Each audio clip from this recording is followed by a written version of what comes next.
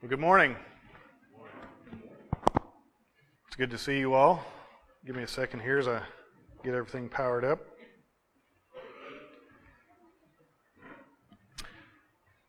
So, I hope you remember that every so often when I get up and get the opportunity to preach, we've been working through a series on biblical leadership, specifically focused on the qualifications of our pastors.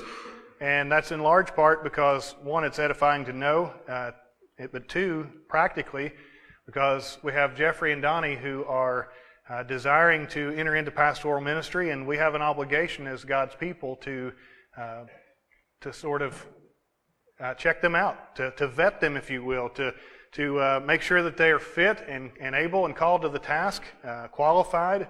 And so we spent the last several sermons going through the qualifications of a pastor in 1 Timothy.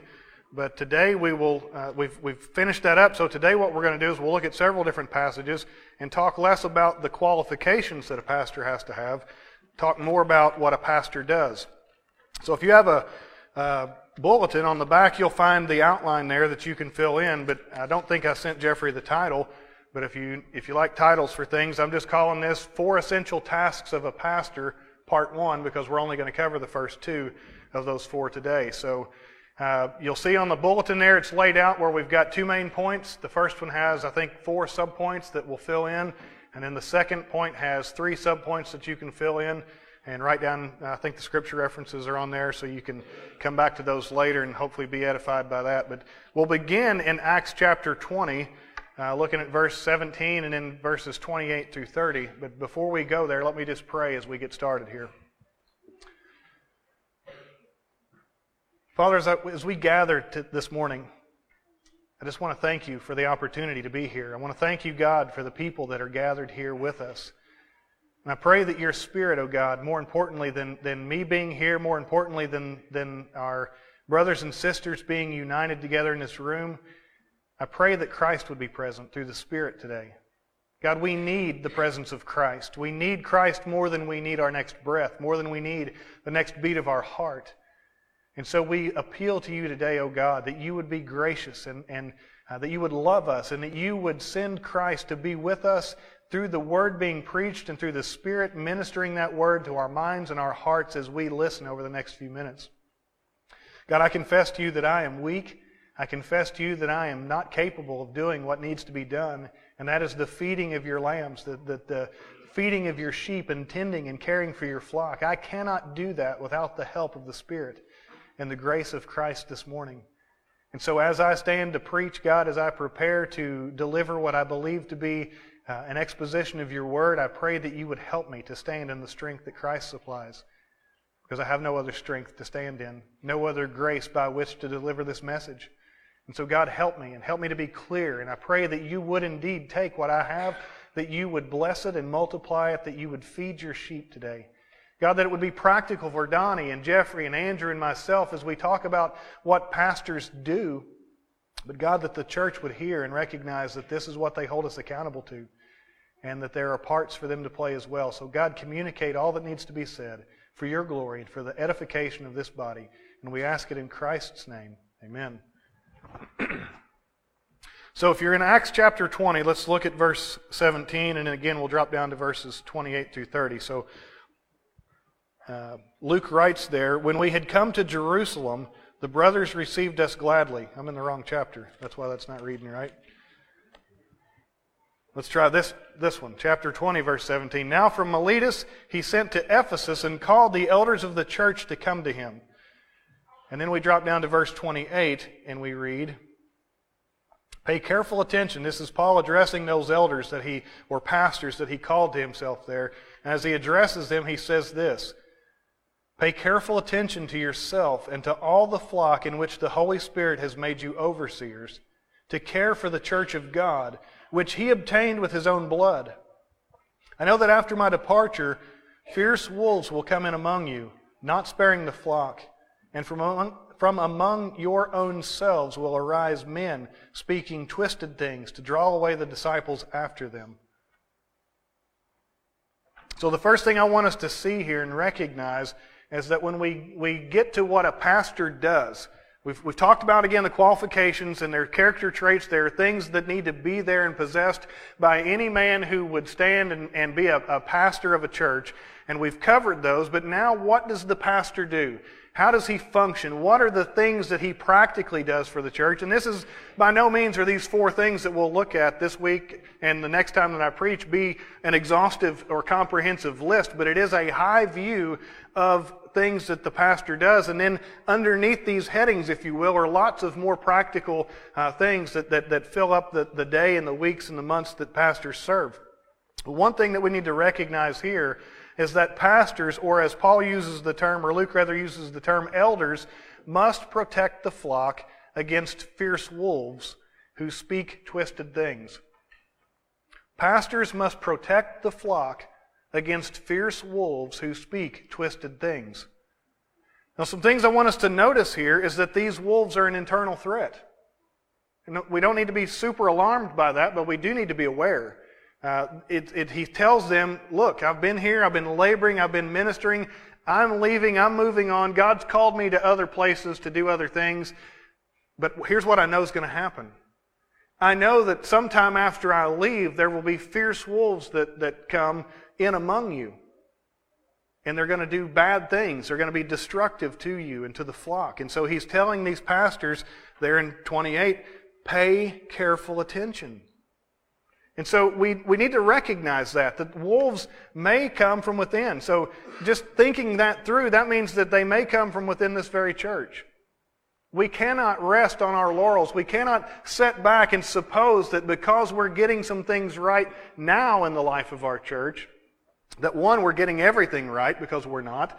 But two, we can't suppose that because God is here and God is blessing us and God is doing things among us, that means that we've got old Satan licked and there's never going to be any problems in the future.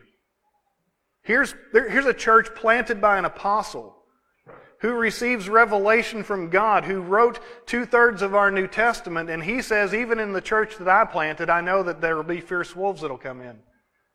You can't get a much stronger church than one planted by an apostle, I would suppose, with more faithful teaching, with better leadership. And yet Paul says that I know that not long after I leave, things are going to be troubled. Things are going to go bad. And that's we should in some sense expect that. But so we need to recognize then that we keep a level of vigilance at all times. Because at any moment there could be a wolf that might arise from among this flock here. And we have to then, as Paul says, pay careful attention. And the main responsibility for that falls on Andrew and myself as pastors. And if we call Donnie and Jeffrey as pastors here, it will fall on them as well. And so you need to know as members of the church that one of the things that you're expecting from us is to be vigilant for your sake. Not to be vigilant totally on your behalf. So let me step into my profession for a second. One thing that I tell new hire groups that come into work is I care about your safety. But I promise I don't care about it as much as you do. And they kind of look at me and I say, I can't, because I'm not where you're at every day. I'm not making the decisions that you're going to have to make. I'm here as a resource to teach you how to make safe decisions and how to do things right every day that you have to be here. And so it's similar that pastors stand as a resource to help you all, and we are more than just a resource. We do lead and we do defend and we do lots of other hands-on down in the trenches kind of work. But you need to recognize that I'm not preaching to Donnie and Jeffrey and Andrew today. Not alone.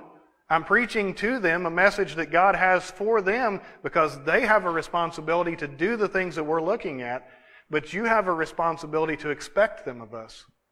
And you also have a responsibility to help pay attention to these things. You have a responsibility to hold to the truth so that you don't become one of those means by which wolves creep into the church. And so do not sit and listen to what I have to say and suppose for a moment that I'm only addressing the preachers in the room. I am addressing them chiefly, but I'm addressing you as members as well. And so I need you to hear and I need you to recognize this is what God says that we ought to be doing, and who's going to hold us to task? If not you all. We're going to try to hold each other to task. We'll try to be accountable, and we do have a mechanism and a means for that, but we need you all also to remember what God's charged us with and to make sure that we're doing what God's charged us to do.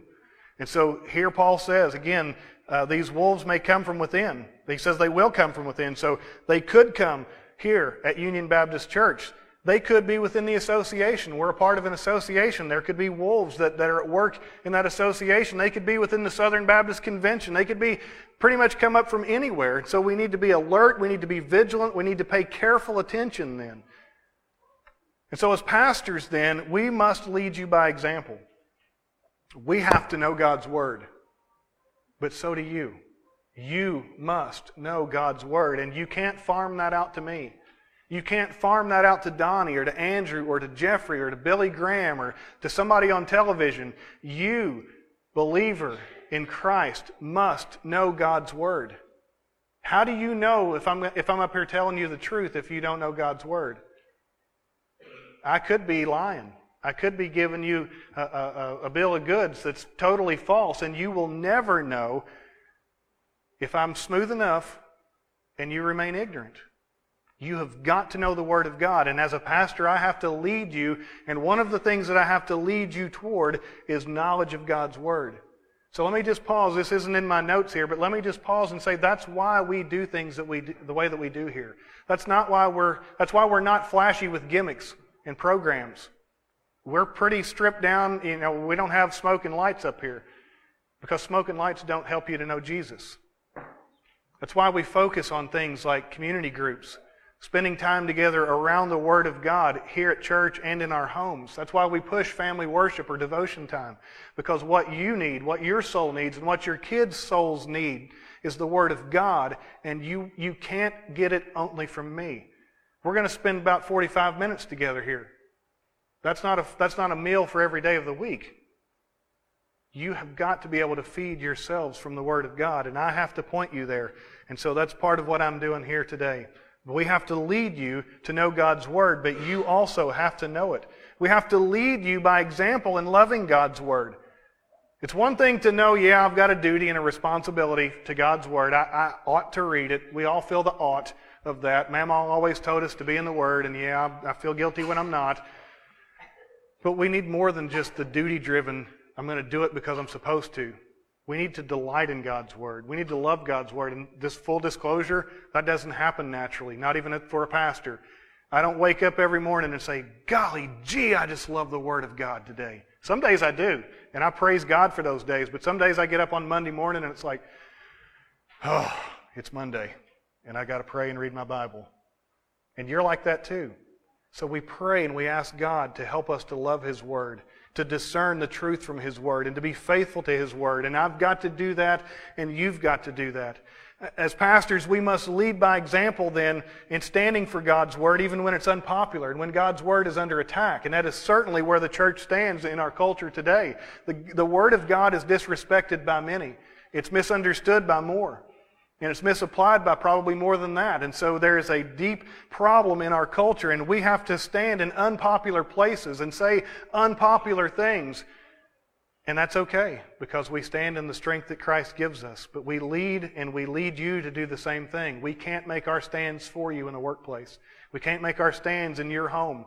We can make our stand and stand with you, but you have to stand as well for the Word of God.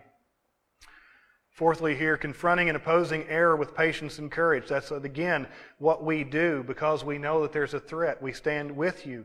We confront and oppose error in the church so that we can keep the wolves at bay. But we have to do that with patience. We have to do that with courage. We have to do that with grace and with gentleness.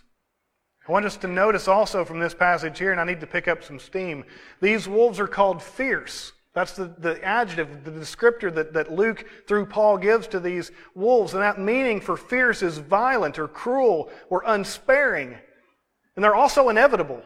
Notice that they will come. Paul doesn't say they might come. There's a possibility. There's a certainty that there will be wolves that try to come into the flock of God and destroy the sheep of God and the fold of God, the church of God. That's going to happen. It will happen. It happens in every generation. But notice that they are violent and cruel and unsparing. So the true shepherd must protect the sheep while also preparing them for the day that the wolves do come. And that's again why I'm saying and hopefully communicating this well to you, that you have to be ready because the day will come. It doesn't mean that they'll rule this church. It doesn't mean that they'll win the day and we'll fall apart. It means that they will attack. There will be a time when error tries to get its foot through that door. It's happened in the past. It could happen again. And so we must band together then, and we as your shepherds under Christ must serve in such a way as to prepare you for the inevitability of that attack from Satan, whether it be in your home or whether it be actually in this church. But they will come. They are violent and cruel and unsparing, and we have to help you and serve you in protecting you against them. And this will require sometimes on our part difficult action to be taken. We should note that these wolves may be physically and emotionally violent. They could be cruel and unsparing in like sexual predators or tyrants or bullies or mean-spirited people. It could be outward physical kinds of acts of cruelty or violence. Often it's not. There are some ministries that are known for those kinds of things, and we've recently heard of some that have fallen apart, and we know that that's true, but often it's spiritual violence. And I think mainly that's what Paul's getting at here. It's not that they're walking in with billy clubs ready to pop some people. It's that they come in under the guise of Christianity, and what they teach and preach and how they function in their role as pastor is cruel and violent and it's tyrannical. They're committed to an evil lifestyle. They're committed to doctrinal lies, and their ministries then are spiritually violent. These individuals wound families. They wound individuals. They ruin families. They destroy churches. And because of their ministry, notice the air quotes again, souls are lost. And so Paul's warning against that. And we have to be vigilant for that, because they're probably not going to come in being outwardly mean. But what's the scope and the tone and the focus, the fruit rather of their ministry? What's it doing to your soul? Is it bringing you closer to Christ, or is it actually subtly getting you away from Christ, calling you out from the herd into error somewhere? Notice that these wolves speak twisted things to draw away the disciples after them. That flows right out of what I'm just getting at there. They take your focus off of Christ, off of the Word of God, and they divert your attention by degree until it's on them, their authority, their teaching, their interpretation, their speculation about God's Word. And they call people off to follow them, to make much of themselves. Here, twisted means distorted, perverted, corrupted, and even misinterpreted. So they swerve from, as Jude would say, the faith that was once for all delivered to the saints. So let me just plug here. We're doing Sunday school. We're going through the 1689. That's why it's good to have the right kind of tradition. It's good to have a history that goes back farther than your grandparents in the church, to understand where the church has been and what the church has taught and what the church has believed from generation to generation, so that when the wolves come in, we've got sort of the fence to keep us safe. We're within the fold, and they're trying to pull us over here into other places, but we're like, wait a minute, no, because that doesn't pass the sniff test of history. You're asking me to believe what the church has never believed or taught before. Or I know that my church history well enough to know that you're asking me to believe what heretical sects have believed before. I'm not following you there. So it's good to be plugged in and know what we're doing here right now, but it's even better to know what the church has taught and believed throughout the ages, to protect as the wolves try to pull us off to one side or to the other. So we need our creeds, we need our confessions, we need to know that one faith that Jude says was handed down in his day, and we deliver it again, and we deliver it again, and we deliver it again in successive generations, so that we've got the truth of God, and we don't depart from it. Since these wolves are not servants of Christ, they're only outwardly professing to be, it's impossible for them to lead people to Christ. That's why the ministry winds up being spiritually violent and cruel and oppressive, because they're not plugged into the life-giving head, and they have no life to give to the people. They're not of Christ, and so they cannot lead you to Christ. The idea is that these individuals willfully, these people, these wolves are willful distorters, willful perverters and corrupters of the gospel. These are sort of the folks that get it wrong on purpose. They don't like the authority of the Word. They don't like that the Word calls this a sin or that a sin or requires this of us. And so they bristle and they resist and they say, not for me. No, I will not submit to that. And they go off and they start a little teaching on their pet doctrine because they hate the authority of God's Word. And so they willfully distort, pervert, and corrupt the gospel because inwardly these wolves are wicked. But this leads to our next subpoint. We've got to protect you against the wolves, and you have to be vigilant and aware. But as pastors, we must protect the flock against false teachers. You might be saying, well, wait a minute. What's the difference in a fierce wolf and a false teacher? Aren't they relatively the same thing? There's a similarity, yes. There's an overlap. But one of the problems with our generation is we're just reductionistic. We've been taught that if there's similarity, you just collapse both categories down into one thing and you call it all the same. Well, that's not very discerning or very wise. Yes, there's overlap, but they're not entirely the same. So I made the point to say that these fierce wolves are willful distorters of the truth. They hate the truth. They hate the authority of God. They've got a point at which they bristle. They will not submit, and they mean not to submit. A false teacher may not have that level of intentionality. A false teacher can be false. They can be telling you something that's wrong, but they could be the person from good intentions telling you what's wrong. A fierce wolf has no good intention. It says that they're trying to get people to follow them. That's not a good intention. A false teacher may be well-intentioned, but simply mistaken. Wrong, taught wrong. So it's a lesser level, but it's still very serious. And as a pastor, I've got to be able to see into that and help protect you from that as well. And so we think about Titus chapter 1, verse 5, and then verses 9 through 11 when we get to this. And so Paul says there to Titus, "This is why I left you in Crete, so that you might put what remained in order and appoint elders or pastors in every town as I directed you." Now we drop down to verse 9. This pastor, this elder, these men who would lead the church must hold firm to the trustworthy word as taught, so that he may be able to give instruction in sound doctrine and also to rebuke those who contradict it. For there are many who are insubordinate, empty talkers and deceivers, especially those of the circumcision party. They must be silenced, since they're upsetting whole families by teaching for shameful gain what they ought not to teach. This is not a flattering description of these false teachers. And in some sense, we could say just about everything that we've said about the fierce wolves of these, but I'm saying that there may be a group of people within this category that it's not an outward intentional. They are just so deceived by how they were brought up, what they were taught about the Scriptures, that they're just regurgitating the lies that they've been taught. And so there could be a different degree of intentionality and purpose here. But they are very similar to the point we made above. All the fierce wolves that Paul spoke about were false teachers, but not all false teachers should be seen as a fierce wolf. And so we could think about what we'll touch on here in a minute, Acts chapter 15 with the Jerusalem Council as an example of that, but we will get there. I do want to say this. Notice the purpose statements that Paul gives to Titus in verses 5 and 9 and 11. So he's got two there in verse 5, and he says to Titus, "This is why." There's a purpose statement. Titus, what I'm about to tell you has a purpose. This is why I left you in Crete, so that, well, what? So that you might appoint elders, so that you might put into order everything that remains. Then he goes on again and he says, so that this pastor may be able to give sound instruction, also to rebuke and correct.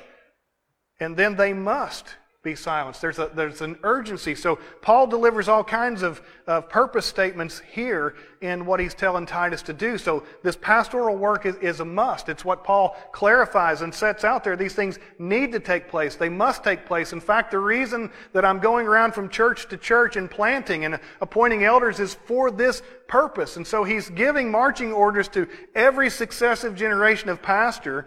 Here's what your job description looks like. Set things in order.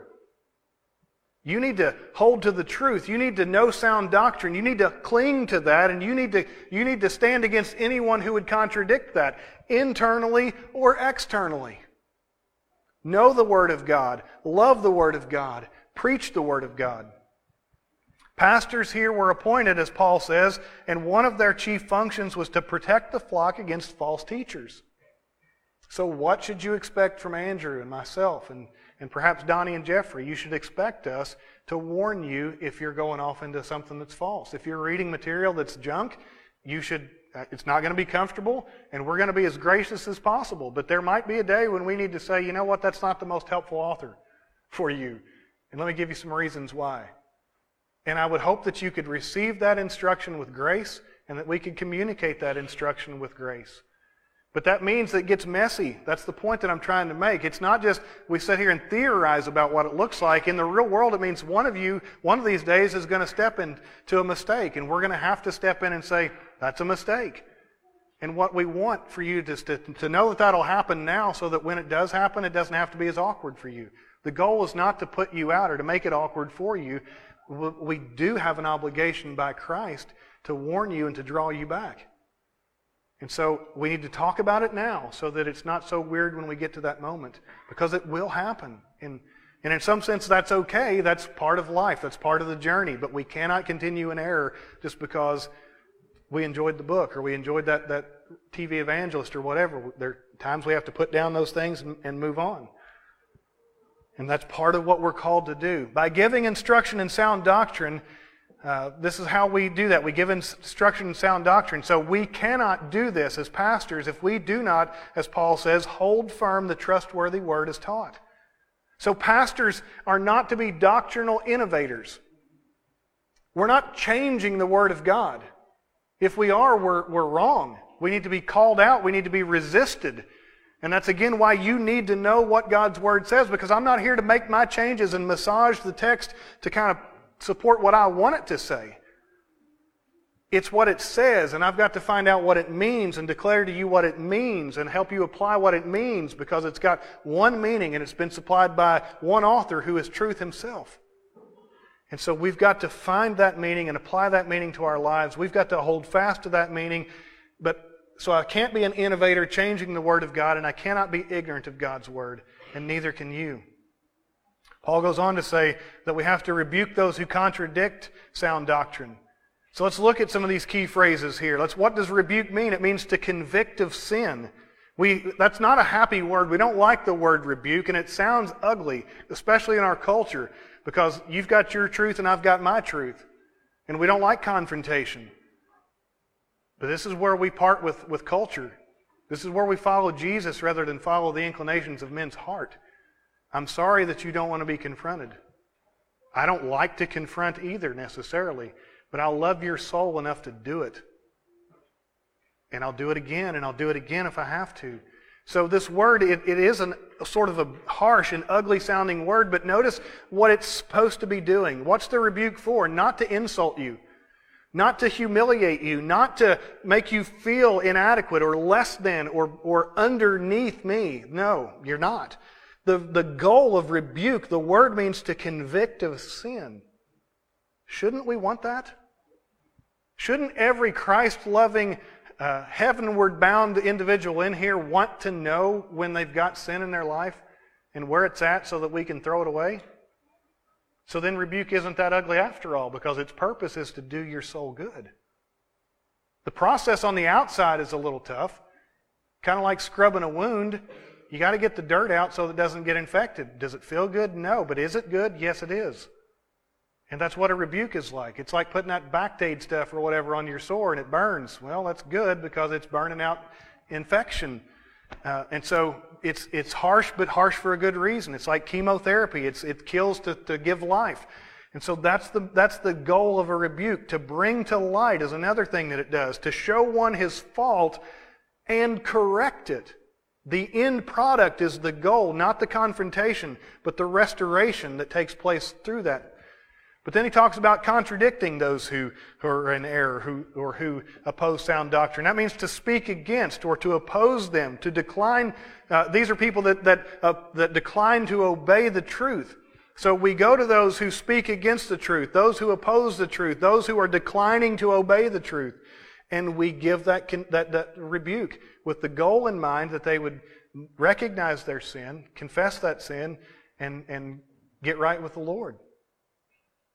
And again, these measures are very personal and can be very uncomfortable. And they require much grace and much wisdom and much courage. So be praying now before we get to those points that your heart would be ready if it ever comes to me and you or Andrew and you or whatever. But pray for us as your pastors that we would be able to do this with a kindness and a gentleness and a grace and a patience that we would want extended to our family if someone were dealing with sin in my child or my wife or my own life. Let's move on here to our next point. Pastors must protect the flock against doctrinal error. Pastors must protect the flock against doctrinal error. And again, this is similar to the wolves and false teachers. Every false teacher is a peddler of a doctrinal error, yet not every doctrinal error makes one a false teacher in the biblical sense. Here's what I have in mind there, because maybe that sounds confusing. But again, we don't want to reduce everything down and toss the baby out with the bathwater here. Let's just say there's four main views of eschatology, and I'm not going to go into them all. But let's suppose one of those four main views is right. I've got my view, you've got your view, and let's just suppose now we've whittled it down and one of our two views is right. Only one of us is correct. Does that make, I'm going to assume for a second that it's my view. Does that make you a false teacher? Well, it means you're in error if there's only two options and you're on one side and I'm on the other. But it doesn't mean in the purest sense, in the biblical sense, that you're a false teacher. That word comes loaded with all kinds of corruption in it. And it does mean that you're in error if there's only two options and I've got one option and you've got the other. And so we have to be careful here that we don't just too quickly lump everybody into the same category. Or should we say that every Presbyterian is a false teacher because they believe that you should baptize infants and we don't as Baptists? No, we wouldn't say that. That's unkind. We would say they're wrong. We believe them to misinterpret the Scriptures, but we wouldn't throw that title of false teacher out there on them. We need to be more gracious than that, but we do need to recognize this is what we believe the Scriptures teach, and we think it's an error to teach otherwise. And so we don't want to be too reductionistic. There's latitude within these secondary and tertiary views on Scripture that we have to have grace for one another in. If their view still falls within the realm of what we would call orthodoxy, so it's not anti-Christian to believe what they're teaching, then we can give grace and say, that's your understanding, I don't have that one, but God bless you, I love you, and you're a brother or sister in Christ. There are, however, certain things that we can't bend on. The deity of Christ, the Trinity, the way of salvation, those are non-negotiables, and we have to believe those things alike. Whether we're Presbyterian or Methodist or Catholic or whatever, it doesn't matter. Those are first level issues of utmost importance. But there are those secondary and third level issues that we can differ on and still be good Christian people. And so we don't want to be too quick to throw this label of false teacher around, but we have to confess that they exist. And we still have to resist them. So Acts chapter 15, I'm not going to read it, it's a lot of verses. It's chapter 15 verses 1 through 29. There were some people that were going out from the apostles' churches and they had been Jewish in their tradition before Christianity. And they're kind of confused and muddled in their thinking. And they think it's great to believe in Jesus, but you should also be circumcised and do all the Jewish things too. And they start telling churches that. I'm glad you're believing in Christ, bro, but you got to go get circumcised. And they're upsetting churches, Gentiles in particular, that circumcision is like, no, I don't think so. Never been our tradition.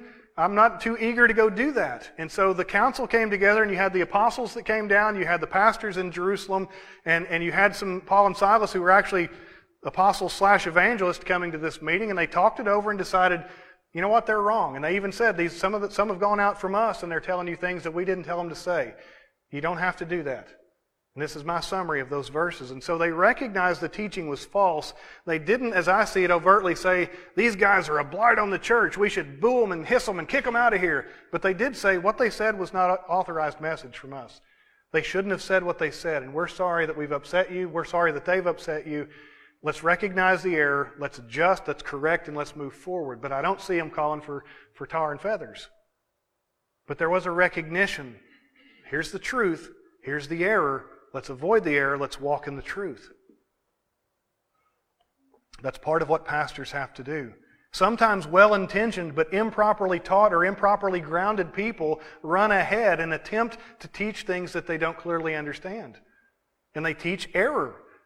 I've done it before. I probably will do it again, heaven forbid, but it's likely that I'll do that again in some area at some time. And I need people that can point it out and say, you know what? Not so much. You kind of got that one wrong. We need those Aquilas and Priscillas in our life sometimes that can help us handle the word more accurately. And that's what we do. That's how we function as pastors in your life.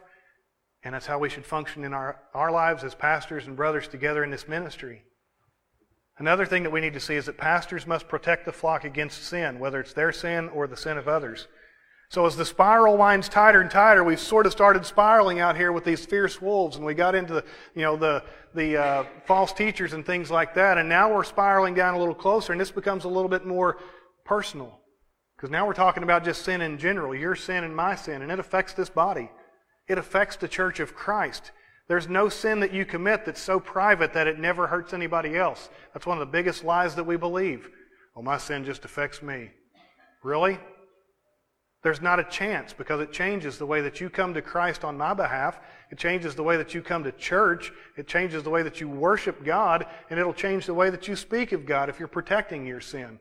You don't do it in a vacuum. It's never private, and it never only affects you.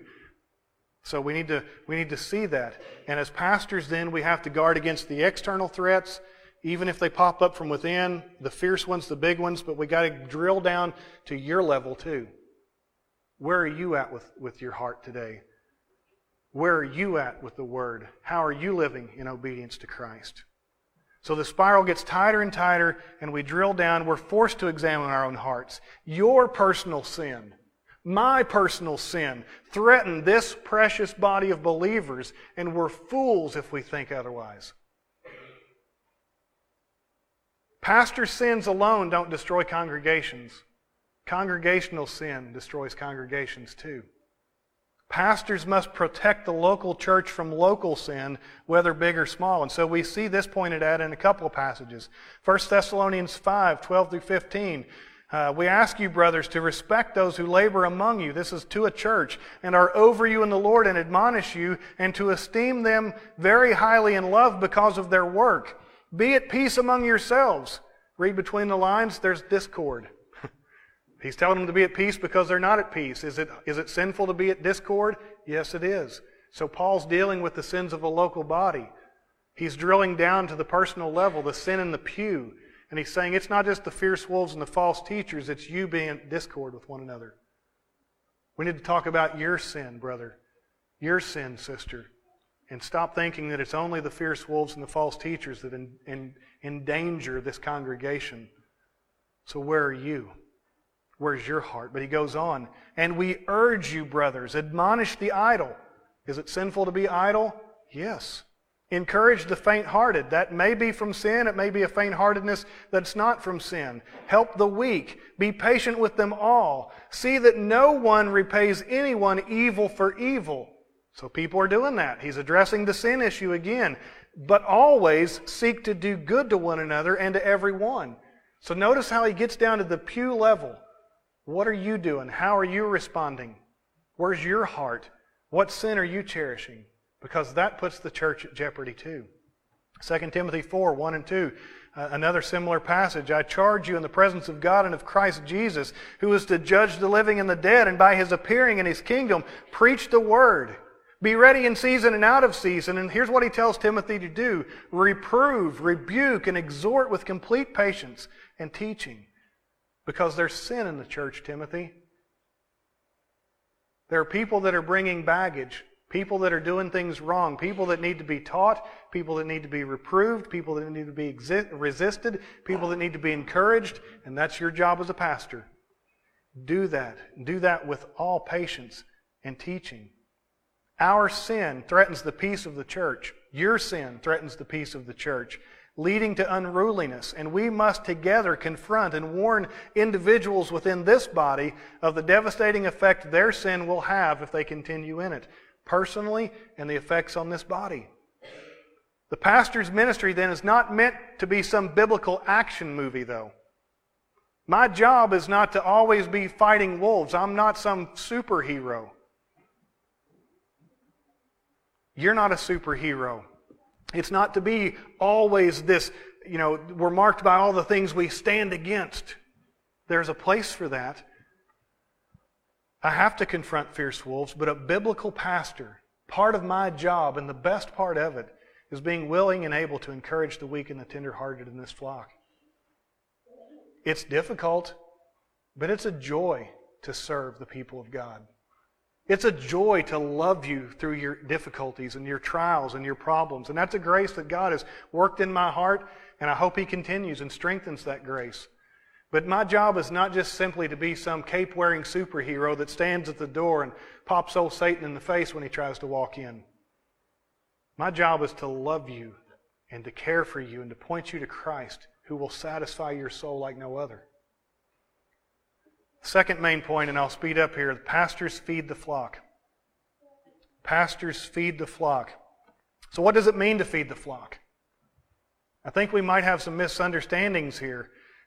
Jesus tells Peter to feed the flock. In John chapter 21, verses 15 through 17, Peter sinned, and he sinned big. And he's broken by this sin. And he's ready to just give it up and go back to fishing. And Jesus meets him there in his dejection. And he denied Christ 3 times. And 3 times Jesus looks at Peter and says, "Peter, do you love me?" "Yes, Lord, you know that I love you." "Feed my sheep, Peter." Does this 3 times, and Peter's getting all torn up on the inside. But Christ is telling him, "You're useful to me, Peter. Your sin hasn't ultimately disqualified you, Peter. You denied me 3 times. I'm affirming you 3 times, Peter. Pick yourself up, trust in me, and move forward with ministry. Feed my lambs, Peter. That's your job. That's your God-appointed task. Do that work, son." And he goes about that work. So what does that mean then? Because in some sense, God's appointed that task, I believe, to me and to Andrew and perhaps to Donnie and Jeffrey. This word for feed at one point means it's bosco, and it portrays the duty of a Christian teacher to promote in every way the spiritual welfare of the members of the church. The other word, because he says feed and he says tend, the other word tend is poimano, and it's the word that we get pastor from. He tells them to feed or to keep or to nourish, to serve, to pastor like a shepherd over sheep, the people of God, even supplying what's needed for their soul's nourishment. So this is what Christ is telling Peter to do. He's telling them to lead and promote the spiritual welfare of the people of God and to love them like a shepherd cares for sheep. He's putting him back into the game. He's telling him life's not over. The kingdom still needs to be built, son. I need you to work. That's a picture of what a pastor is to do. And it's a beautiful sentiment. But what is it that feeding God's precious lambs, what is that to feed God's precious lambs? Is it just another way of saying, be nice to God's lambs? Be nice to the sheep. Visit them. Pray for them. Be patient with them. Well, it includes those things, but I don't think that's the point of what feeding the sheep means. So the first thing we need to see here is that God's word is food. Feed my lambs. With what shall I feed them, Lord? My word. Feed them my word. So Deuteronomy 8:3 says, man does not live by bread alone. It's not just a loaf of bread. We're talking about physical sustenance. We don't live by the food we eat only. Why do we live?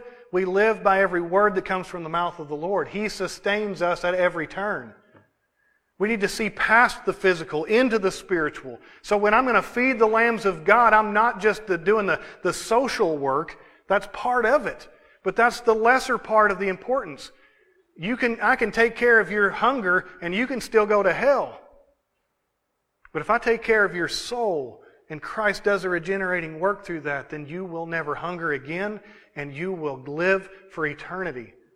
So there is a deeper component than just your physical needs. And I need to care for them and love you and meet those needs. And that's why we do things like Crossroads Ministry. But that is just an outward thing so that we can get to the heart. But we don't live by bread alone. We don't live by physical sustenance alone. We need the Word of God. And so 1 Peter chapter 1 verses 25 through 2 says, but the word of the Lord remains forever. And this word is the good news that was preached to you. So put away all malice and all deceit and hypocrisy and evil and all slander. Like newborn infants, long for the pure spiritual milk, that by it you may grow up into salvation. Well, why did I start in chapter 1 and end in chapter 2? Because there wasn't a chapter division when Peter wrote that.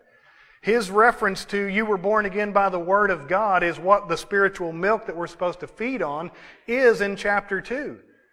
We don't close it after reading the last part of chapter 1 and pick it up with a different thought in mind. What's the milk? It's the Word of God that we're born again by. We're supposed to feed that. And you are supposed to long for that like a baby wants its mother's milk. So here Scripture is depicted as food. God's Word is depicted as food. We were not created then for mere physical existence, but to have fellowship with God. We were created, you were created, to thrive, but you will not thrive unless you thrive on the Word of God. It's necessary.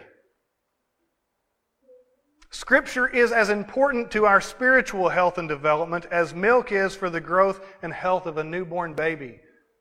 What parent would withhold food from their child? Not a parent in their right mind. So what pastor would withhold the milk of God's Word from God's people? Not a true pastor. And that's what you ought to come expecting when you come to this church. You ought to come with the expectation that we will give you the Word of God, the milk of God's Word, that we will supply you with those things that you need. That's what we're supposed to do. That's why the importance is around the Word of God for us and what we do. It's why we're not gimmicks and light shows. Therefore, a pastor's main task is to serve the Word of God to the people of God. This contrast between physical and spiritual food is seen clearly in Acts chapter 6, verse 2, where the deacon body was sort of birthed from. It says, "And the 12 summoned the full number of the disciples and said, 'It's not right that we should give up preaching the Word of God to serve tables.'" See the contrast? It's not that it's wrong to serve tables. It's that it would be wrong for men who have been appointed for the spiritual health of the congregation to forsake that to simply meet physical needs. So it says, they said, it's not right for us to stop preaching and serve tables. There is a real need. Therefore, they create this deacon body. Call for some men from among yourselves to take care of these issues so that we can continue to focus on spiritual needs. They can focus on physical needs. There's a real need for physical food, but as we've read, we do not live by bread alone. And therefore they say it's not right then to give up the preaching of the Word for serving tables. So church, let me just say this is why we need you to volunteer. This is why, and I love that our church isn't like that, but some churches think that the pastor does it all. The pastor plunges the toilets, the pastor cleans the pews, the pastor puts up the marquee, the pastor prints off all the bulletins, and we just come in and we sit fat and sassy in the pew and just let him feed us and feed us and feed us, but we don't work. And I'm thankful that that's not the case here, but we want to make sure that we keep that not the case here, because what we see here is that it's God's appointment of pastors to feed the sheep. Somebody else then needs to step into the vacuum and meet the physical needs, to serve and to lift up those other things that fall down, because one man can't do it all. He doesn't have the time to do it all. And so we need each other. We need to volunteer. We need to serve. This is not a spectator sport. It's a participation. Pastors must labor to keep God's people in the Word and not in programs or gimmicks. It's God's Word that satisfies God's people. So we make God's Word central to all that we do. So let me ask you, do you love God's Word? If so, this is a good sign that you belong to Christ. If not, you need to ask God to change your desires. If you can't say with a straight face, I love God's Word, that is a defect. That is a problem. And we need to recognize the inability of our own hearts to change themselves. And we need to call out to Christ to change them.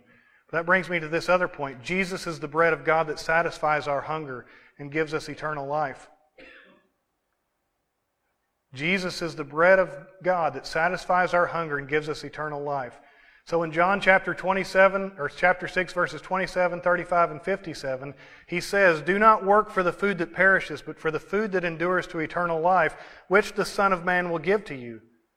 35, Jesus said to them, "I am the bread of life. Whoever comes to me shall never hunger, and whoever believes in me shall never thirst.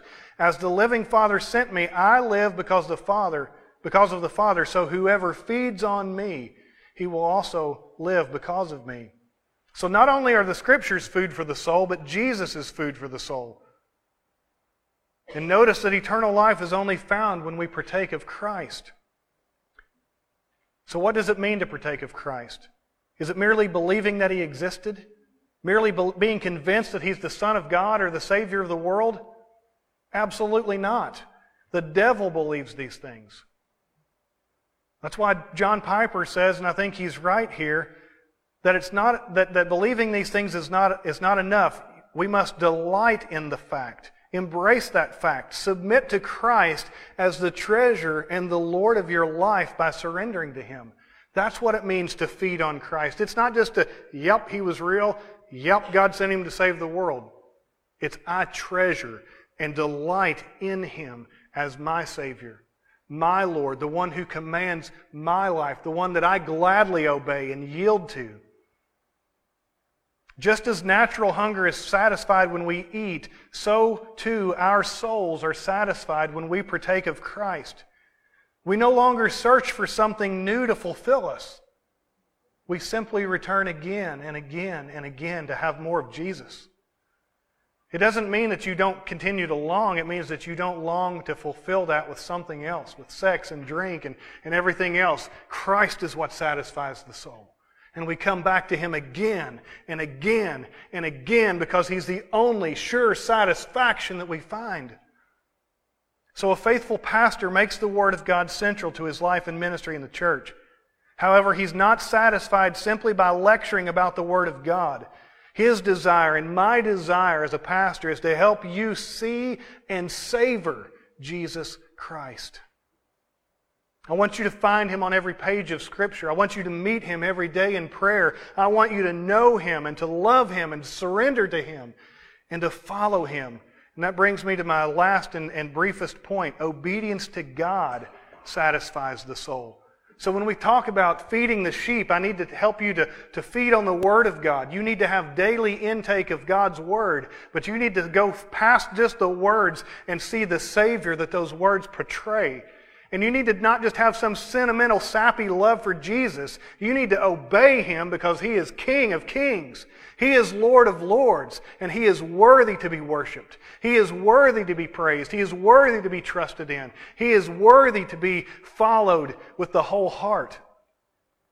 John 4:34, Jesus says this, "My food is to do the will of Him who sent me and to accomplish His work." And if Jesus found it good and necessary and nourishment to His soul to obey God the Father, then how could we suppose that there is not a component of our satisfaction and our joy and our spiritual sustenance and growth in Christ that wouldn't require us to obey Him? So it's not enough to read the Bible. It's not enough to love Jesus with some sentimental kind of love. We must go all the way if we would have full joy. We must obey our Lord. He found strength. He found substance in following God to the T and obeying joyfully. We must do the same. So our final point here is an often overlooked step, but the task of the pastor is not complete until God's people come to the Word to find Jesus and then commit themselves to that Jesus to obey all that He commands. In fact, your joy as a believer is incomplete until you've learned to obey Christ in everything that God commands of you to do. You need to know that God created you for His glory. That's your purpose, to glorify Him in all that you think and do. Do we do that? Not perfectly. But that means then, if we were created for God's glory, it's only by learning to live for that glory that we maximize our joy. It's the only way we find true meaning and purpose in life. It's the only place we'll find lasting contentment and fulfillment.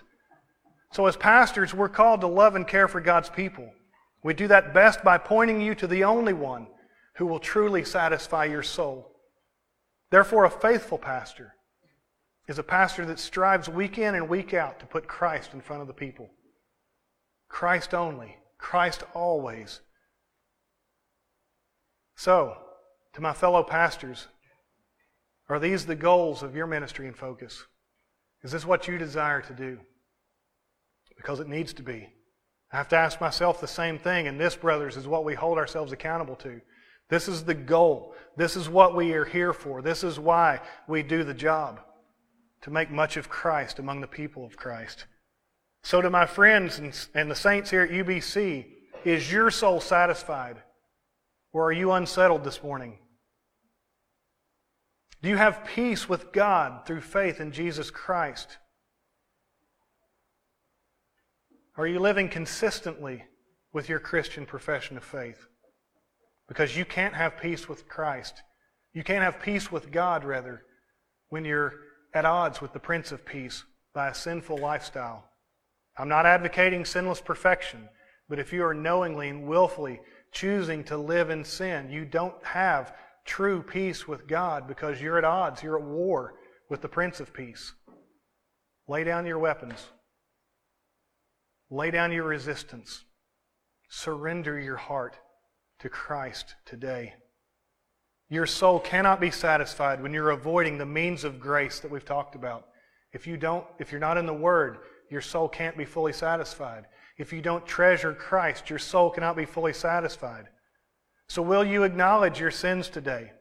Will you repent of those sins, turning from them, leaving them in the past, and replace those sins as best you can with the Word of God, with the Son of God, with obedience to God? Well, I know you can't. So here's what you can do. This is what I close with. Ask God to change your desires and to help you pursue what your soul truly needs, and that is obedience to God through faith in Jesus Christ. Will you pray with me? Father, as we conclude this message today, I want to thank you for the Word. I want to thank you for the help of the Spirit in being able to deliver this Word.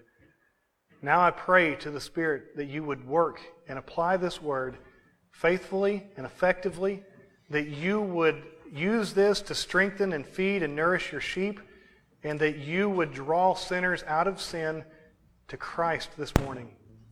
That you would bring new life, new hope, and that you would help us to learn as pastors how to walk in this calling that we've been given to protect your sheep and to feed your sheep, and that we would see past just doing church, but truly working to get our people in the Word and to see Christ and love Christ and to obey Christ.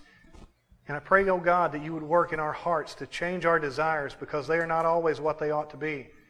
We are prone to wander, just as the hymn says. And so we ask that you would seal our hearts to your glorious purposes. We are helpless, God, so we turn to you for your strength through Christ. Amen.